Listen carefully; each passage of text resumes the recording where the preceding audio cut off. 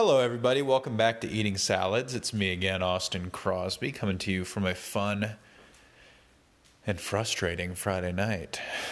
The frustrating Friday night that was had around the world. I actually made cookies today with flaxseed meal instead of eggs, a vegan alternative. And they were fine. I also used an ice cream scoop to scoop the dough, which was also fine. Took a little bit longer to cook, but they were definitely more uniform. I also made a potato salad with some mushrooms, onion, potatoes. Yeah, it was classic. So that's not really it, though. That's not the main point of the day. We've been going deep into this Ukraine stuff, trying to connect with our Eastern European mindset and sympathies. So I watched a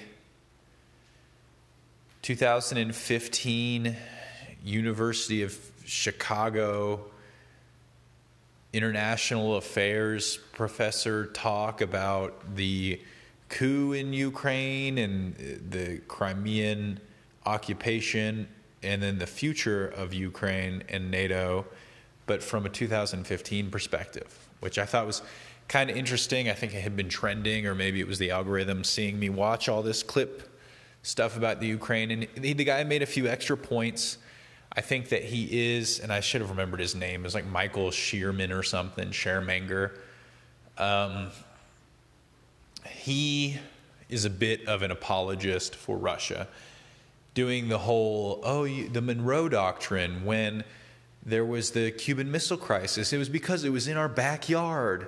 This is Russia's backyard. Yeah, cool. Good, nice original thought, boomer. Please sit down. That I felt hard. But on the other side of things, there was some interesting polls, maps, and details that were shared. He highlighted the difference between the Eastern and Western Ukraine's alliance with Russia based on whether or not they're Russian-speaking or ethnically Russian, and how they polled favorability of NATO and the West or independence or whatever. So, or if they wanted to join a Turkey-Russia trade union, Chechnya maybe was in there, Belarus, I don't know. That's not here nor there.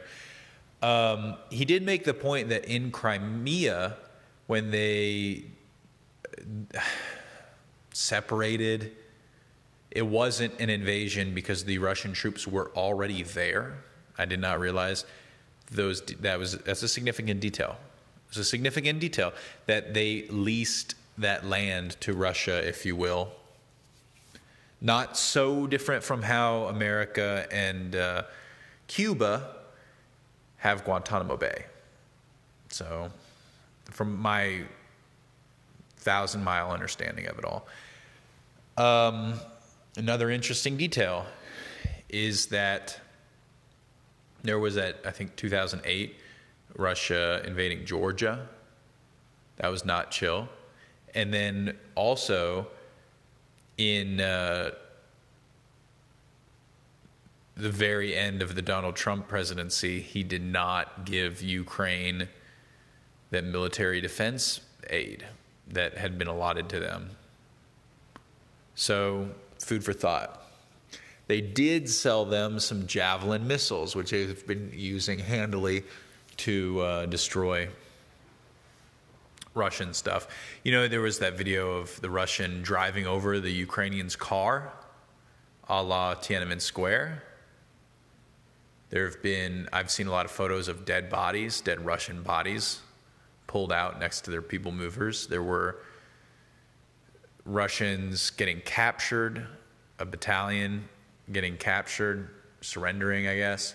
There was the base on the Black Sea, the Ukrainian base that got on Snake Island that got destroyed by the Russians. 13 soldiers died. It's pretty crazy couple days. Now, in the midst of all of this, I took to the sauna and I watched Eastern Promises with the Cronenberg movie with Viggo Mortensen. And it was in it and Naomi Watts. Interesting movie. I have my complaints, but it also has some amazing sequences, too, really. And then the rest of it is kind of flat. But my biggest problem, well, there's a twist in the movie. I guess it's from 2007, so I can go ahead and say, and I'll give you the plot. It is Naomi Watts works at a hospital in London where a young prostitute comes in and dies. She's pregnant with a baby. She has a diary on her, and Naomi Watts goes to her Russian uncle to try and translate the diary, and he's like, oh no, this says some terrible stuff in it. I don't want to. She follows a business card and lands in the lap of the Russian mob. My first complaint is that there are almost only like 3 Russian mobsters in this. There are more mob peripheral people, but one thing that's important with film and television is to give you a sense of scale.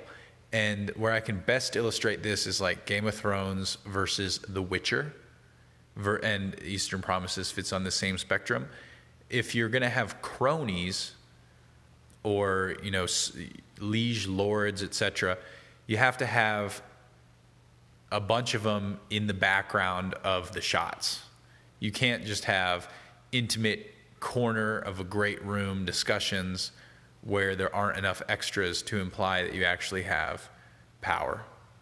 And that's maybe not as much of an issue in Eastern Promises. It's somewhere in the middle, because there's really only Kirill and Nikolai and the dad. There's only like 3 gangsters, and then there are ones that come in from out of town, But I just wish there was like 3 or 4 more cronies we saw. They wouldn't have to say much. But I guess this is now almost like a 15-year-old movie. So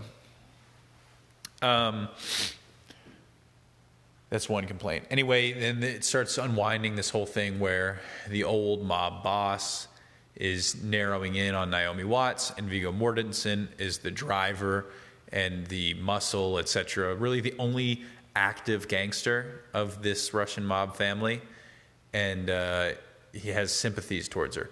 The other twist comes later in the movie, and I really don't think it was necessary, that Viggo Mortensen is an undercover agent trying to subvert this crime family. Totally not necessary. They had tried to, by this point in the movie, that's revealed, they'd already literally stabbed him in the back and tried to kill him and set him up and betrayed him left and right. And he had already taken his course of action against them as well to show that he was a good man in some regards. He had something redeemable already. He didn't have to also be an agent. You know what I mean? But at one point in the movie, the gay Kirill, there's a whole dynamic, gets self-loathing at Viggo Mortensen's character and forces him to have sex with a prostitute. Basically, it's like a weird reverse rape thing that plays also on the tired trope of the sobbing in the act prostitute, which I don't know enough about real life prostitute stuff, but they can't be crying all the time. That can't be part of it. I just don't buy into that. So she's, staring and grimacing and everything, and he's like, "Where are you?" And after everything, he's like, "Where are you from?" And she's like, "Ukraine." And he's like, "Oh yeah, where at?" And she's like, "A little village just north of Kiev." And you're like, "Wow, crazy. How serendipitous." So, but it is a good movie. And what else? Yeah, just watched more like UN security summit stuff, I guess. I don't know what that all is. It's not a summit, but council. and the Russian is the president, of the council. And it was crazy to hear his interpreter on PBS NewsHour, I think it was. I was watching the live feed, was a very overzealous interpreter. She was really giving some flair to the Russian argument that didn't seem to be coming from the dude, the ambassador. So, anyway, guys, I had tried to play some Tarkov tonight, and then we had some technical difficulties with the internet, which really frustrates me because I only played enough to get shot in the side of the head, and then my internet took a poop on me. So here I am. Please stay safe. Come again tomorrow.